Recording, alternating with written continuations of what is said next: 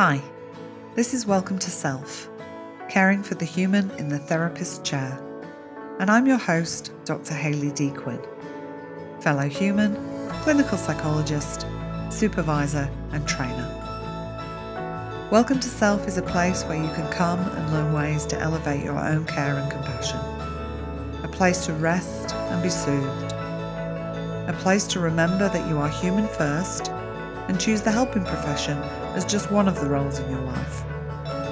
My aim is that this is a place of soothing, comfort, nourishment, and nurture. A place where you can also welcome yourself.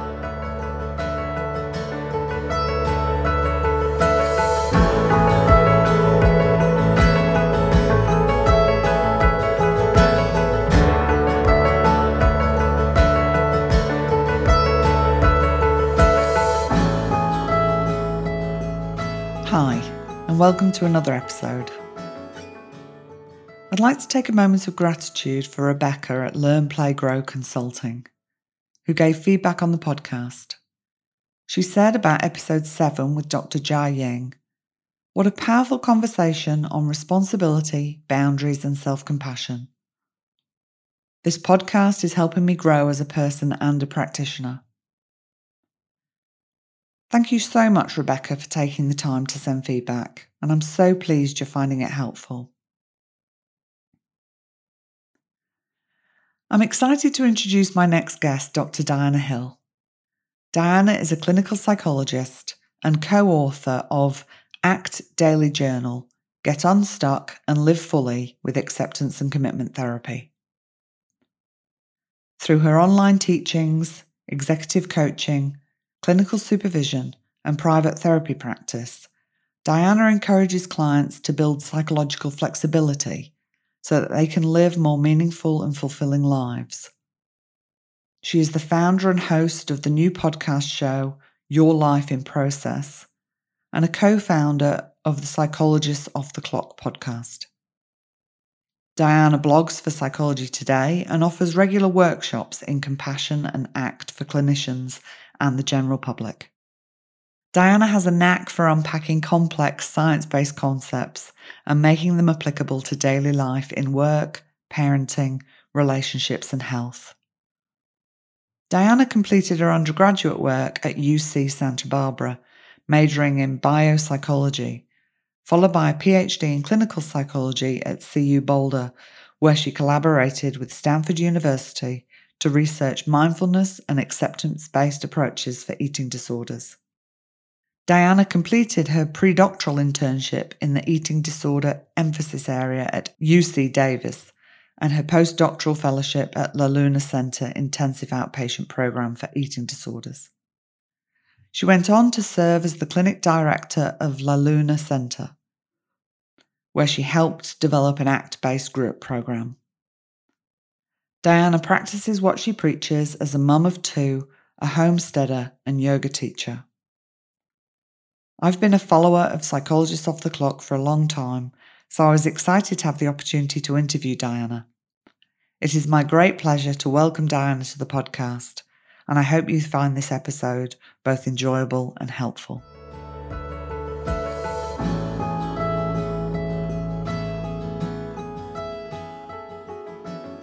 So hi, Diana, and welcome to the podcast. I'm absolutely thrilled to have you on this. I've been a follower of you on Psychologists on the Clock for a long time, so thank you for joining me and welcome. Thank you for having me on. This is going to be a fun conversation because I don't usually have conversations with therapists about therapy per se. Yeah. So it'll be a nice discussion between us. Fantastic. So could we start by you telling us a little bit about yourself and what it was that drew you to the helping professions? Well, that's always sort of a loaded question, right? Because I think as therapists, it's like, which story do you want? You want the real story or the cover story that I told when I was applying for graduate school? Well, I guess I'll just start by saying I'm a clinical psychologist and I'm in private practice in Santa Barbara. And I also am a podcaster. I lead workshops. I am an author. I wrote a book on ACT, and I came to becoming a clinical psychologist really for personal reasons. And I think that's the case for a lot of therapists. I had my own recovery history with an eating disorder. Yeah. And I really wanted to go into research and explore that when I was in my 20s. That's when I entered into becoming a therapist. But it's never really a direct route, right? You fly Yeah. from California to New York. The airplane doesn't go straight. It goes ups and downs and sideways. And so my path has been really ups and downs and twisty and turny. When I was in Yeah. graduate school, I took time off and I thought I was going to be a yoga teacher and then went back and changed my research direction. So Yeah. but it's always been from a place of wanting to help people who are stuck and who struggle and maybe find a different path for themselves. Yeah, fantastic. I totally relate to that. The sort of twisty turny. I always say I took the scenic route in life. It's a nice route. It's never a one way to another, is it? Where we want to go. So you have a strong interest in healthy striving and thriving. Can you tell us more about this, including how you came to be passionate about the topic? Well, it sort of relates to that history there, right? If you think about somebody with an eating disorder, Yeah. they are extreme strivers. Mm. I interviewed Rhonda Merwin, who's a eating disorder specialist at Duke, and one of the things that she said is that folks with anorexia, in particular, are doing everything society has told them to do to be either a good girl or a good boy or whatever. It's almost they've taken their striving to an extreme. And for a long time, I struggled with my own striving originally in that realm, right? But then it sort of transformed and transmuted as I grew up, and it really became my frenemy in a lot of ways, where striving was very helpful for me to get a PhD and be successful and achieve things. But it always had that sort of underbelly of depletion or getting me into an ego based state where I was striving for things that didn't really matter to Yeah. me. And I've seen that a lot in my work as a clinician. So I work with not only folks that have eating disorders, but I also work with a lot of high achieving individuals, people that are high achieving parents that are, want to be the best parent they can possibly be, but getting caught up in unhealthy striving there, right? Keeping Yeah. up with the Joneses, or working with executives that are running companies, and you can see the sort of dark side of their striving. And so I've come up with sort of some ideas around, especially looking at process based approaches, is what's happening when we get caught in unhealthy striving, and how can we orient ourselves more towards a compassionate, skillful, and values based type of striving. Yeah. Yeah, fantastic. I know for me, in my experience with chronic illness, I think a lot of that, well, there was multiple factors, but some of that was striving. I was a single parent whilst I did my degree and PhD and was working numerous jobs, and you know, and that constant having to do, having to be good at what I do. And I think you're right. Once we can kind of come back to values, and certainly for me, self-compassion has been an absolute life changer. It makes such a difference, doesn't it? Because we don't want to necessarily give up striving, do we? We don't want to say, well, I'm not going to strive for anything anymore. No. And that's often what we're told to do as strivers or as perfectionists. Like you need to just stop being such a perfectionist or. Yeah. But actually what we're being perfectionistic about or what we're often striving for may be linked to something that's really important to Yeah. us. It's more a question of what's driving it. Yeah. Is it driven by avoidance of feelings of not good enough? Is it driven by attachment, sort of craving and holding on to things needing to be a certain way, or praise from others, or, whatever the thing is that we get attached to? Or is it driven by an intrinsic sense of this is what really matters to me? This is the type of person I want to be in the world. Yeah. And so when we can unhook from sort of the striving that's driven by attachment or avoidance and hook into, I really like in Buddhism, the concept of wise effort, right? Yeah. Sort of a deeper wisdom of how we want to be in the world, we want to put out in the world, then we're a little bit more flexible with it. We're less Yeah. rigid about what it needs to look like. And we also can start to see it as part of sort of a bigger network of ourselves that we have,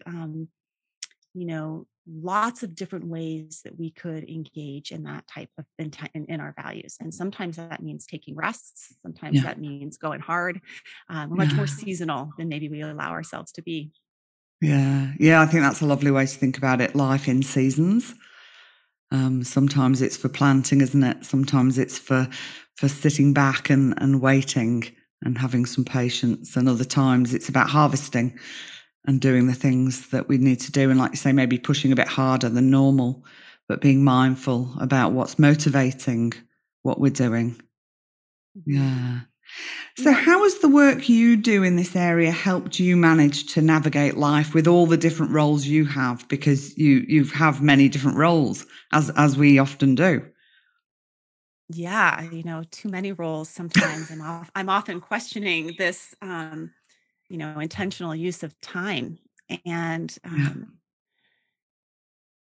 Yeah, I had a conversation with Patricia Zarita Ona, and one of the things that came out of it was her talking about sometimes we need to say no in the service of our values, even if we're saying no to good things. yeah, And it really landed, personally for me of saying no to things yeah, is part of being a skillful striver. And saying no because it's in the service of me being able to say yes to this other thing that really, really matters to me. And what I'm figuring out is that some of these things that really, really matter to me don't always map on to what society tells me should matter to me. Things like I've really learned that taking a midday break to go for a little walk or do a little yoga practice changes the course of my therapy practice if I go back in the afternoon. And what I should be doing is writing my notes or putting another client in or, writing that newsletter that we all need to be writing newsletters or, whatever those shoulds. But when I do it, when I actually listen in to what I mhm, really need and what my values are, then it guides me to a direction that is more fulfilling. And yeah, so that's one way that I've been navigating it is trying to really practice more of a sort of listening in to what I need and letting go of some of the expectations of what it's supposed to look like. yeah, And then the flip side of that is also kind of throwing some stuff at the wall and seeing what's. And my dad was a whenever we made spaghetti, he would always take a strand of spaghetti and throw it against the wall to see if it sticks. He's like, "That's how you know it's done." I don't even know if that's accurate or not, but that's what my dad used to do. And I feel like as I've gotten further along in my career, I'm more willing to just throw some stuff at the wall and see what yeah, sticks and let go of, the outcomes. So really be more yeah, in the process of things. yeah. Fantastic. Yeah, seeing what fits for you. And tuning in. I'll often talk with supervisees and clients around who are you saying no to? Because I notice people are very quick to say, oh, I'm not good at saying no. I say, well, you are, but you just keep saying it to yourself when you're saying yes to other people. And when you were saying before, if you can say no to something, it means you can say yes to yourself in service of something that is meaningful to you Mhm. and that matters. I think that's really important. And you were talking about, living a life that perhaps society doesn't recognize as how we should be living. And I came across a quote recently, which I just love, that is, it's okay to live a life that nobody else understands. Mhm. It's okay for us to actually tune in to what we want our life to look like. So I really resonate with what you're saying and that stuff. I think it's really important that we do tune in to ourselves and listen to that.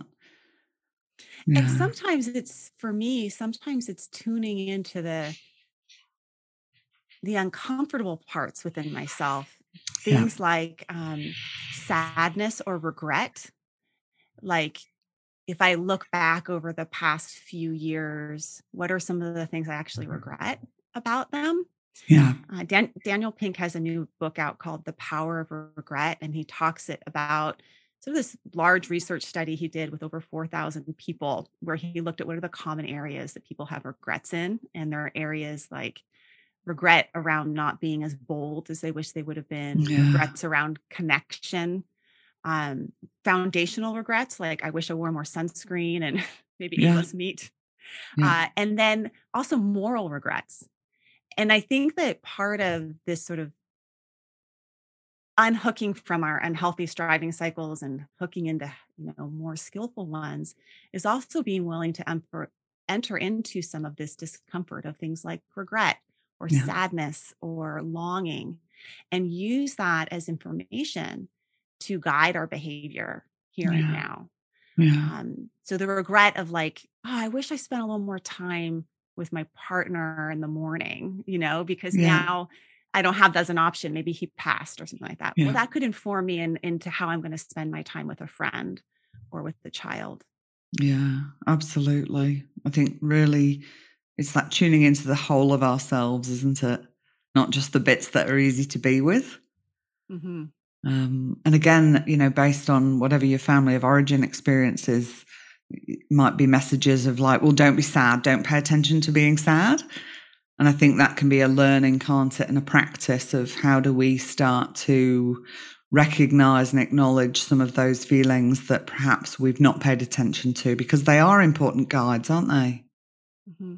And Yeah. it's like this middle path, because sometimes we can get so caught up in our regrets we don't move forward. Yeah. Yeah. Like we're stuck in the rumination of it all or the self-operation of it all, Yeah. or we're just like put our blinders on that we're like moving forward but we don't know what's around us, Yeah. right? So there's this middle path of like touching in and using it as information and then not getting stuck in it, but Yeah. using it as like information to keep that water flowing. It's got to go Yeah. around some rocks, and Yeah. but it's going to keep moving.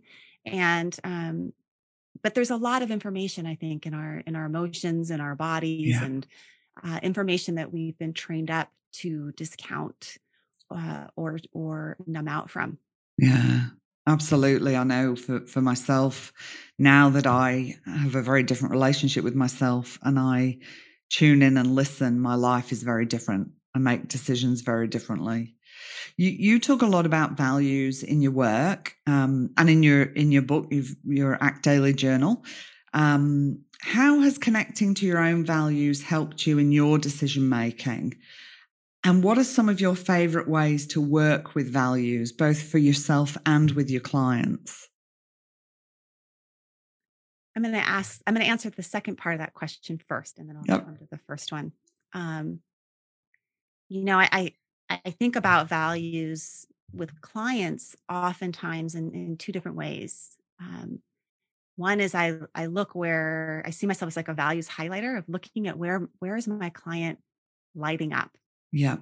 and you start to see them telling a story, and you can feel the sort of energy rising and the momentum and the excitement and the expansiveness and the vitality that your client is telling. And it could be a story about them walking their dog on the beach, or it could be a story about a presentation that they're making. It doesn't really matter what the content of the story is, but I pay attention to what's happening for a client there. There's something they care about, that they've been able to catch this wave of momentum.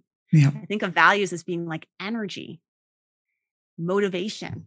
It's a motivational quality. Yep. And we can see that motivation rise within our clients. And then I'd go there, like, what is it about that? But then we can also see our values show up for our clients around sort of like what I mentioned before, like with regret. Yeah. What is painful for them? Yeah. And where are they really feeling that sort of that like longing space that maybe they're not making contact with something that's important to them, or it's painful, and because it's painful they're avoiding it, but they're also avoiding their values Yeah. in the process. So I think that both vitality and pain within the clinical realm can be a way to access values, and to not shy away from either of those as a therapist. Yeah. But how that applies to me in my own life is I turn that arrow in and I look at that for myself, like what's painful for me Mm. right now, and what does that say about what I care about and how I want to spend my time and energy. Yeah. Um, I told a story. I did a podcast on acceptance recently, Yeah. and I told a story that I haven't been telling much, but it's been very much part of my life for the past year and a half, which is, sort of this. My partner and I both have been working from home Yeah. during COVID, and he loves red-tailed hawks. And we live in this canyon here. If you look behind me, you'll see like these oak trees and Yeah. this canyon of Santa Barbara that's really lovely place to be a red-tailed hawk. And so they come out and they circle around half the time looking for my chickens. But so my my husband will say, "Come on up. You got to see the red-tailed hawk, honey." And half the time I'm like in the middle of a treatment note or I'm doing something that's way more important than my husband's red-tailed hawk. Yeah. And I'll get up there and it'll be too late and it's gone. But about a year and a half ago, my husband said, "Diana, come up, look at a red-tailed hawk." And or no, he just said, "Come on up." And I came up. Yeah. And when I was with him, he said he couldn't see part of my face. And Wow. so fast forward a lot of trips to UCLA later, Yeah. we found out that he has this progressive vision loss that he's never going to get back and that it's going to continue. Okay. Wow. So when my husband says, "Come look at a red-tailed hawk," Yeah. there's nothing that's more important. There Yeah. is nothing that is more important in that moment. Yeah. And that is where I think we can start to look at where our pain points to our values, and then our values motivate our behavior. Whatever that pain is for you, that's just my personal pain right Yeah. now. But everyone listening has their own personal pain spots that they can turn to guide their behavior. And that's what's Yeah. guided, some career changes that I've made in terms of Yeah. leaving a very successful podcast to Yeah. starting my own. Yeah. And part of that is because my husband's my producer on my new podcast. And so I Yeah. get to spend time with him. And there's no Yeah. person that I want to spend more time with. So that's a Yeah. long-winded answer to your question. Yeah. But that's beautiful, and I'm sorry to hear that for your husband. Um, but I think it's so true, isn't it, that it's things like that that really highlight for us what is important. I know I'd recently, a few months ago, had a loss in my life, and I'd been spending a fair bit away at home, sort of coming up the coast and working on my own up here. And since that loss, I have chosen not to do that as much. It's become really more obvious to me that I really want to be sort of closer to my husband and my son. My son's left home, but we still kind of connect and see each other. And it was that experience for me that was like, well, hang on a minute. No, this is how I want things to be. Yeah, so important. So one of the areas I think can be challenging for us that brings up lots of uncertainty and array of different feelings is making changes in our careers and in our personal lives. And yet I think it's an important area of growth for both personal and career growth. So you just touched on before an example for you is that you left your role as host of Psychologists Off the Clock and you started your own podcast, Your Life in Process. I wonder if you could talk about how you navigated that for yourself and what you found most helpful, because I think for many people who are working as helping professionals, there comes a point where there's a realization that things have to change. Or that people want things to change. I know for me, it came from chronic illness and I had to leave a workplace that I loved and there was lots of challenges in that. But making that decision for myself was the best thing I did for my health and my life. So how was that for you and how did you navigate that? Well, it's been really challenging, to be Mm, honest. If we go back to those sort of cycles of avoidance and attachment, I would say both of those showed up for me really big time in yeah. this decision. Um, Avoidance being uh, avoiding. I've known that I needed to leave for about a year. Mm, And some of the subtle ways in which I avoided that knowing were advice seeking, chronic advice seeking. Like Yeah. every single expert I could consult, what do you think? What do you think? What do you think? And everyone's Yeah. giving giving me their advice based on their experience of themselves, which is not that's not my experience, right? Yeah. So that's actually an experiential avoidance strategy I'm kind of learning, which is chronic advice seeking. There's nothing wrong with seeking advice and feedback, but Yeah. when it becomes as a way to avoid, Yeah. um, and then avoidance of feelings like loss, avoidance of feelings like what will people think, Yeah. avoidance of pain and discomfort of making a transition and change, right? So Yeah. I will say that anytime we're kind of faced with sort of making a career shift, there's going to be a lot of discomfort that shows up in making a career shift like Yeah. that. And if we take left turns every single time we face discomfort, we'll find ourselves in a circle of indecision, Yeah. basically, which is what I was in for like a year, a circle of Yeah. indecision.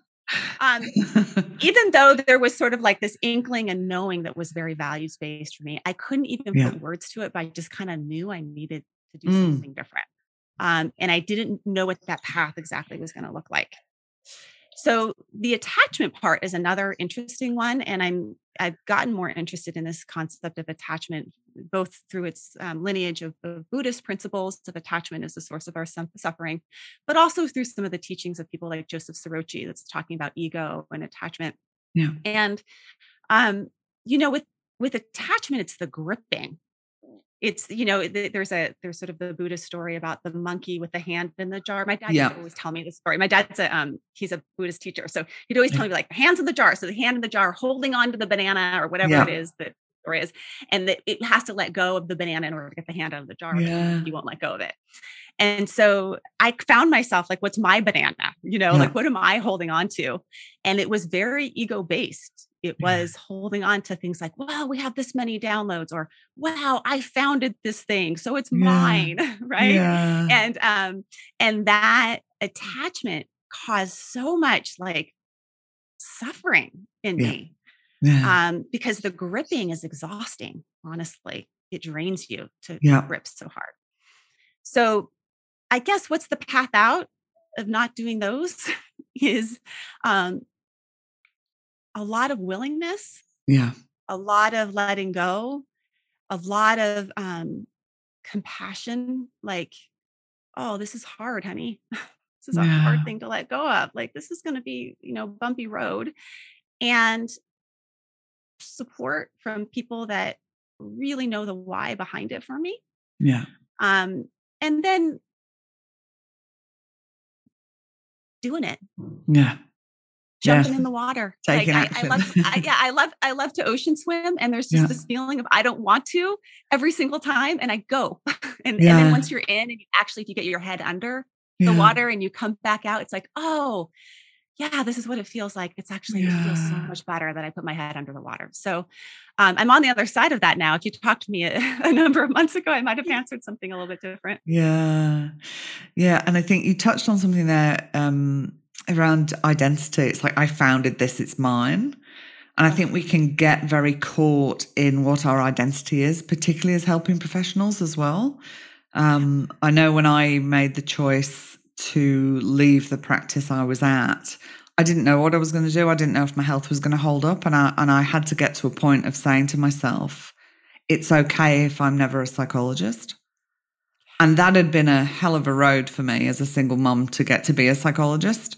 Right. So there was a lot of distress around that. But it was really important for me to get to this place of sort of saying, I can take off the coat that says I'm a psychologist because I need to be Hayley and take care of Hayley. So I think and come right up against this thing of like, if I'm not this, then who am I? Yeah. And then we got to make friends with that. Yeah. Because I think, I go to like a party or an event and people be like, oh, hi, who are you? What do you do? Yeah. And we put on this facade of like, this is who I am. And therefore it gives me value. Well, Yeah. what if that thing goes away? Yeah. Then what's under there? And Mm. making peace with that relationship of what's underneath there. One of the things that I do a lot of experiential workshops with Yeah. folks. And when I'm doing like a longer retreat or a longer full day workshop, one of the very things that I'll start with Yeah. is this milling exercise where I play music and I have people mill around the space as if they were like at a cocktail party or a Yeah. conference or, whatever, walk around. And there's this discomfort of like walking around. We haven't met each other yet at all. I haven't done any introductions. And then I pause the music like it's musical chairs. And whoever you are closest to, you have to turn to and you ask them, what do you care about? Yeah. And they answer just one or two lines. I care about my bees. I care about my kids. I care Yeah. about, a few things. And then I play the music again, musical chairs, walk around the room, pause. Yeah. And by the end of that, whatever, 5-10 minute exercise of what do you care about, we've gotten more connection and recognition of what's behind the facade than we would if we sat down and said, I'm a psychologist that does blah, blah, blah, Yeah. blah, blah, and has had this many clients and, Yeah. whatever it is that we live behind. Yeah. I love that. I love that. When I'm meeting new people now, I try and remind myself, don't ask them what they do. Maybe down the track, Yeah. but don't meet somebody and ask, because I think that's the thing. It's reinforced constantly, isn't it? Yeah. You know? Well, so here's the funny thing. I work in Santa Barbara, and I don't know what you know about Santa Barbara, but we are like the mecca of Hollywood stars and famous people. So like Prince Harry lives here, Oprah lives here, Ellen lives here. It is like the mecca of Yeah. like really famous people that have high profiles. And I like actually don't follow up on any of that. I don't think I have read People magazine since I was in my 20s or Yeah. whatever it is you're supposed to read to find out. So I don't ask that question. Yeah. I don't. And I have had the experience of being 3, 4, 5 sessions into therapy with somebody. Yeah. And folks that are really famous, they actually don't they're like so used to hiding that part Yeah. of themselves. I'll be so far along in therapy and have gotten such like a sense of who this person is. And then they'll mention something like they were like the producer of this crazy movie Yeah. or, whatever. And it's so lovely for them Yeah. to have had this experience of Yeah. connecting and have it not be about their ego state Yeah. and just have it be about like really what are they coming into therapy for, right? Yeah. So it's a wonderful way to be seen Yeah. if we allow ourselves to be seen that way, and that requires us also stepping into that. Yeah. Oh, that's fantastic. We should all practice not asking people what they do. And not leading with that ourselves. Yeah, and then leading with what we care about, not what we do. Human beings, not human doings, right? Mm-hmm. So you've named your podcast, and I'd heard you talk about this, saying your life is not a work in progress, which I think is a very common phrase we've all heard for a long time. I'm a work in progress, but a life in process. So can you explain to listeners what you mean by this, and what are your tips for people to live their life in process? Well, first, I just want to say thank you, Haley, for being such a fantastic interviewer, Oh, because you really like, are thinking about what would be meaningful for me to share about. And that's like a really meaningful thing for me to share about. So I appreciate you for asking that question. thank you. That's lovely. Yeah. Yeah. Sometimes we have to acknowledge each other in the interview, like we're talking to these listeners, but we're also talking to each other. And I'm like, wow, you're doing a really good job. So life and process. I mean, I have so many times when we have clients come in to therapy, they come in as like, here are my problems and solve them. And part of my problem list is me. like I'm a self-improvement project. Actually, early on in my parenting, I read this book by Alison Gopnik called the Carpenter and the Gardener. Yeah. And Alison talks about like if we're parents, oftentimes we treat our our kids like they're like a piece of wood that we're trying to sculpt into something. Yeah. We act as carpenters, and what we need to do is be more of gardeners, where we're just creating fertile soil and see what will grow, Yeah. like really nourishing, good compost, good soil. And so the work in progress model is the carpenter model, as if Yeah. we are sort of these self-improvement projects that we need to carve away at and, you know, get somewhere. But a life in process model is much more of a gardener's model of like, I'm a gardener, and in some years, like I have a really amazing tomato crop, and some years it's the zucchini that's doing well. And it doesn't, I don't have as much control over that, but I do have control over what I put in the soil and how I take care of it and how I water it and all those things. Yeah. So that's one part of it, is seeing our, you know, sort of our lives as twisty and turny and changing, and that we're not problems to be solved, but we're really gardens to cultivate and take care Yeah. of and tend to. And then the other part of it, which is more like the science nerdy part of it, all for me, is this penchant that I have for sort of where psychology is going in Yeah. terms of process-based therapy. And the reason why I'm sort of enamored to process-based therapy is that finally we have an integrative approach. Yeah. Like finally we have an integrative approach that is no longer in the therapy wars Yeah. of psychodynamic is better, Yeah. CBT is better. No, now ACT is the best. That we actually have an Yeah. approach that says, wow, what are the processes Yeah. that are underlying human flourishing? And you will find them in psychodynamic therapy, and you will find them in nature therapy, and you will find them in movement therapy, and you will find them in CBT. Yeah. And looking at the underlying processes that are involved in creating a rich and meaningful life. And so a life in process is all about that as well. Yeah. How to engage with those processes, how to help our clients engage with those processes. And some of those have been boiled down through research, and you know, they include things like compassion and Yeah. self-compassion, being mindful and present, things like efficacy and belief, Yeah. hope, and those can really, when we start cognitive diffusion, when we start to work with those processes with ourselves, clients, then we're, you know, really kind of, that's sort of the nutrients of that garden that help Yeah. it grow and flourish. Yeah. Yeah. And I think, you know, if we allow ourselves to, I guess, I don't know if it's the right way to say it, but treat ourselves as our own clients when we have this knowledge and skills as helping professionals, it can make such a difference to our own lives as well. We really kind of practice what we preach, so to speak, and immerse ourselves in the things that we know and apply them to our own lives so that our lives are a life in process as well. I love that sense of like how we're cultivating the soil.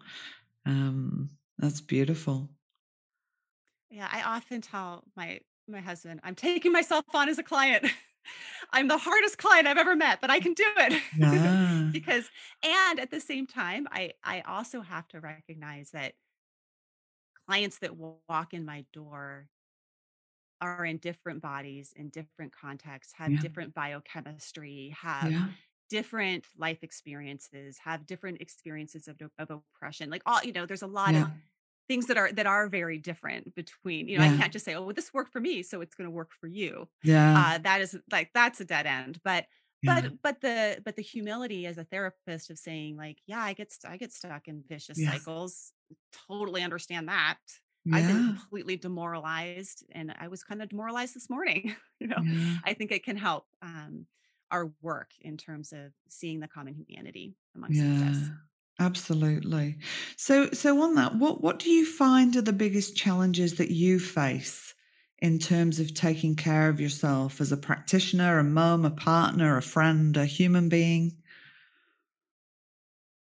Mm. Because I think people can think as helping professionals that, you know, we've got it all together, particularly if we've been doing this for a long time. I think some new practitioners coming through can sometimes get stuck in that thought that, oh, they've been doing this a long time. They probably don't get stuck like this, or, and like, No, kidding, aren't you? yeah. The reason why I paused is like, where do I even begin with that question? It wasn't It's even. like, how long have you got? Yeah. How long have you got? And how basic do I make it or how complex? Okay. So I think I have a hard time sometimes disentangling the need to take care of myself with the value of caring for others. Yeah. And,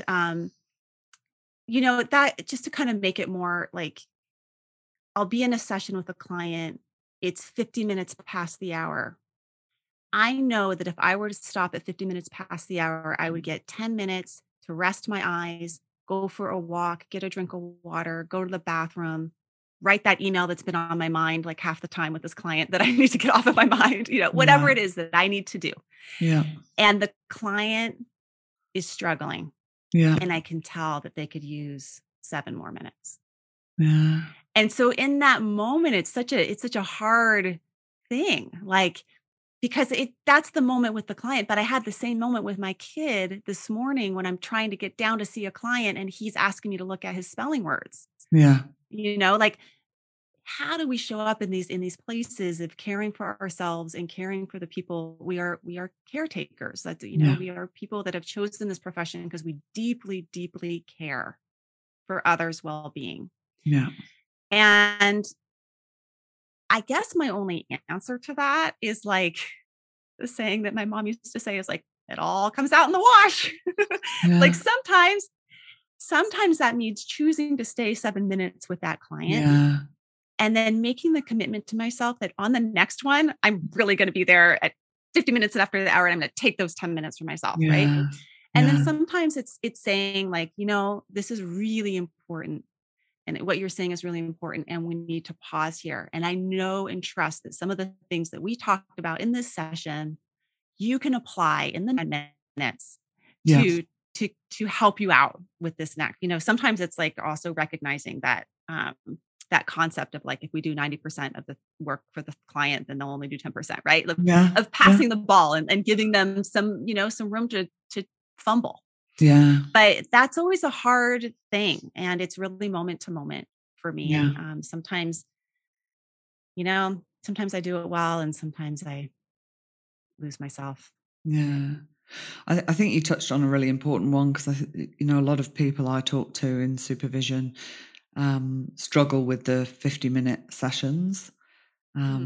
We tend to have the 50-minute clinical hour in Australia, as it sounds like you do there as well. And I think, like you say, it's this, I don't know if you even know if balance is the right word, but it's finding that you're not always giving that time to the clients. It doesn't become your default of, well, no, the client needs me, I need to give more. And going back to what you said right at the beginning is, what is motivating that? Mm-hmm. Are you staying in the session for the extra time because part of you is feeling like you're not a good enough therapist and you need to give your client more? Or is it because this particular client in this context on this particular day has a need that they don't normally have at that point and that it's okay to stay with that? So I think, it's bringing mindfulness back in, isn't it? Being mindful about what's happening in the moment, what's motivating our decision, and that we're not always just defaulting to giving to the other person, whether that's a client, whether that's your child, whether that's your partner, whoever it might be, whether it's the emails that keep bombarding you, so that we can keep an eye on ourselves and be taking care of ourselves. That's brilliant. Yes, you said it so well and so beautifully. And what you're demonstrating there is also sort of this functional analysis of it all. Like, what is the function of this behavior? Yeah. And being an observer of that. Another thing about sort of this process-based therapy model that I'm, digging right now is this idea of variation, selection, and retention. So variability being that we have a lot of different ways that we could respond, that we're not always doing it this one way. Yeah. Because there's also the flip side of things is you could be the rigid 50-minuter. Yeah. Where like you are always like, nope, I have to go for my walk. If I don't go for my walk, then my day is just totally screwed. I can't ever, Yeah. I need my 10 minutes. I mean, that can be its own form of attachment, right? Yeah. But we need to sort of practice and be playful and flexible with the variability of Yeah. behavior as we're asking our clients to do. Try it out, see what happens. And Yeah. then the selection part is selecting which things worked for you. Yeah. And what was the result? What was the impact? And then the retention is, okay, let's try that again. It kind of worked for you. How do we practice that deliberate practice? So, and then it becomes, sort of having some kind of framework, Yeah. but it's a flexible one. Yeah. That flexibility in all things, hey? Mhm. In all Yeah. things. Which totally random, just made me think about the fact that you had mentioned to me that you have an interest in physical movement for therapists as well. I was thinking flexibility in all things, including our bodies. We need to take care of our physical selves as well. Yeah. That's an area you mentioned that you thought at one point you might be a yoga teacher. How do you incorporate that for yourself, say in a work day? Because I'll talk to people about, give yourself some time between session, maybe do some stretching. I'm not trained in yoga. I used to do yoga, haven't done it for a long time. But how do you incorporate that in terms of kind of taking care? You're talking about all my favorite things, Haley. So thank you. I feel like I'm in an ice cream shop and I get to sample all my favorite flavors because movement is one of them. And yes, I withdrew from graduate school and went to a yoga ashram before deciding to go back. And since then, and actually very much part of my own healing from recovery was making friends with my body again. Yeah. And I actually have something called scoliosis, which is Yeah. a crooked spine. And the worst thing you can do for scoliosis is sit for a lot of hours. So She's tricky as a therapist. And so I've had to look at, okay, if I actually were going to work with clients and not completely deplete and destroy myself in my work so that at the end of the day I feel like crap but they feel better. That's actually kind of like that model. There's something messed up about that. Yeah. How could I do that? What would that look like? And that includes everything from I will sit on the floor for a portion of my sessions. I am a what I have found for me, functional movement, different types of sitting positions is really wonderful for my body. That our bodies are sort of like, you can imagine if you put a couch on a carpet for 10 years and you lifted up that couch after 10 years, what you'd see on the carpet. Yeah. But what if you put the couch on the carpet and you moved it every 3 minutes for 10 years, just in subtle little movements around the carpet? You lift it up after 10 years, what are you going to see? Yeah. Right. So the same is true for our bodies. We're meant to be moving and repositioning and not be, stagnant, everything from like our blood flow to, just our, the health of our bodies. And what we know also about taking care of our bodies is that it impacts our mental health. Right. Yeah. So that's one thing is that I've designed my office space so that I have a space in it for yoga, stretching, meditation. I sit in different positions with clients throughout the day. Yeah. I will move with clients. I'll ask them to move with me to demonstrate a particular exercise. So like a really typical one that I'll do with clients that you and I can do right now is we can move our eyes by looking out at the horizon, looking out at a window, or if there's something that's sort of far away, relaxes your eyes. And by looking at the horizon, you also are activating parts of your brain that are more allocentric. It's really resting for the eyes and also resting for each other. And then we can come back to looking at each other again and just notice the difference of how it feels of having looked away. So that would be a movement for our eyes. And we have to be really careful when we talk about movement and bodies that we're including all forms of bodies, all forms of abilities. It Yeah. doesn't mean doing yoga or going for a walk for some people. Yeah. For some people, that's taking an eye rest. For some people, that's noticing how we're holding our breaths and sucking our bellies in. Yeah. Can we move our bodies by letting our bellies go right now and slowing our breath down? That's a movement. Yeah. That's a letting go. And so I'll incorporate lots of different types of movement and body-based practices into the work that I do. That's beautiful. And I think that's a really important point, that not all bodies are the same. I live with chronic illness, and movement can be difficult for me. And I'll talk with people around um, reframing what movement means. And sometimes for me, that is just sitting in a chair, lifting my arms or rolling my shoulders. Sometimes it's doing some form of interpretive dance to the music in my own head in my kitchen. Sometimes it's going for a walk, but sometimes it's the tiniest movement. You know, if it's a day where movement is tricky, I come back to, like with life, what's the smallest next step? Mhm. You know, is it just opening and closing your hands just to give your fingers a stretch? So I think they're really important points you make, and I love that you incorporate that, but also that you said you'll sometimes sit on the floor. I think people can get really stuck in, we have to be in an office, in a particular chair, sitting a particular way, doing a particular thing if we're a therapist. And that's just Mhm. not how it is, hey? No. You know what, the one of the best things we can do is come into the room. If you always sit in one chair and the client always sits in the couch, have them sit in your chair and you sit on the Yeah, couch. yeah, Notice what happens to the dynamics in the room just by doing that. yeah, Right? I mean, I love all the Gestalt work. I did a stint of psychodrama training when I was in graduate school. I used to run these groups and I got put with this co-therapist who was a master psychodramatist. yeah, And it was so powerful to just be moving around, having clients like, position your body in the position that you felt like when you stood up and you won that award and you felt so great, like expand your arms, whatever that position was in, yeah, and embody that, right? Because actually, I'm reading this fantastic book by Anna Murphy Paul about the extended mind. And in it, she talks about how, we think about our minds as existing in our brains, but yeah, our minds exist in our gesturing, yeah, all the different cultural gestures that are so unique to that culture. Like in Peru, we kiss on the left side of the cheek.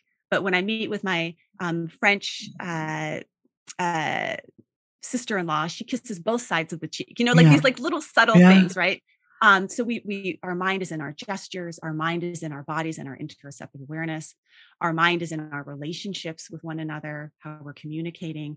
And all of these different ways of accessing ourselves when we're with a client can be creative yeah, and also can be expansive of looking at different points of view. Yeah. yeah. That's fantastic. So, what would be, if you can pick one, this is always tricky, what would be one piece of advice that you would share with our listeners? Oh gosh. I don't know if I'm in a position to give advice, honestly. I guess my piece of advice is to listen to your own advice. Yeah, I love What that. what what does your inner wisdom say? Um, what does your body say that's right for you? And that's subjective. We're taught to be so objective as Yeah, psychologists. There's yeah. value in the subjective. Your personal experience of the world matters. So listen to that. I love that. When you said before you became like a chronic advice seeker, as a way of avoiding what you really knew already, but didn't want to face. I think that's beautiful. Is, yeah, listen to your own wisdom. So, if you could meet your 80-year-old self, Diana, what do you think she'd say to you? Well, first, can I start with what I'd say to her? Absolutely, you Because can. I adore you. I adore my 80-year-old self for making it to 80 and how incredible it is to be you at 80. I love it. Probably how many things you've let go of and are wise and all those things. So I would start by saying I adore you and nice to meet you, an honor. And then and then I don't know what she would say. I mean, I think she'd probably just say, "You're doing fine. You're doing a good enough job." and you always have, you know? So she probably would say that. Yeah, that's lovely. So can you tell us a little bit about any current projects that you're currently working on? Too many. So, but they're all exciting. I've really gotten interested in teaching. And that's one of the reasons why I started Your Life in Process, is that I wanted to be able to teach more and Yeah. not have it be such a like interview style. There was many reasons why I started, but that's another reason why. And Yeah. so, I don't know when this is going to be released, but I teach to therapists. I have some workshops that are both on demand and I think are recorded through PESI and Praxis on ACT, and on ACT Daily, how to bring ACT into your daily life. And I have an online course that's just through me that Yeah. I love, that I created. And then I'm also really excited about being on Insight Timer. Yes. So I love teaching meditations, and kind of goes back to some of my yoga training. So that's sort of new for me, is just offering some free meditations on Insight Timer. And eventually, I want to be doing more in-person retreats. So I'm leading a retreat to Costa Rica this spring, which is just for me really meaningful work of spending time together in a retreat environment where we Yeah. can really take on these ideas and really embody them. So I might be doing one with PESI in November, potentially in Sedona, but that we're still ironing out the details of that, but hoping to return to Costa Rica again next year. Oh, beautiful. Oh, well, when the world fully opens to travel again, I might have to come and join you on one of those. Yeah. Yeah, that's something I'm looking forward to starting to be able to do here for people as well. Some more retreats and things. Be lovely. So if people want to find out more about you or get in touch, where can they find you and engage in your work? You mentioned PESI and Praxis. The best place to go is just my website, because I'll list all of the events of everything that I'm offering there. And I blog regularly and have a newsletter that people can sign up for, and all those things. And then the podcast, subscribe. It really helps me out if you subscribe. Remember, I'm starting from zero here. I got my mom as a listener, and hopefully you, Haley. But yes, you've got me. Definitely, I've subscribed. Yeah. So if you're a podcast listener, just to let folks know, especially in thinking about this podcast too, and listening to Haley's, when you subscribe to the podcast, it really helps us out, as opposed to just listening to it. And then it also helps us out if you write a review on Podchaser, which has a little like a bits of steps to it, but that lets people know about the podcast. And when you write a review, it encourages other people to listen. So if you want to get back to Haley in this podcast, go write a review on Podchaser and subscribe. Oh, you're such a darling. Thank you. I didn't know about Podchaser. So you're a very experienced podcaster. I'm just about to launch in, I think we're recording this on, what are we, the 5th of February. The first episode of season 2 comes out next week.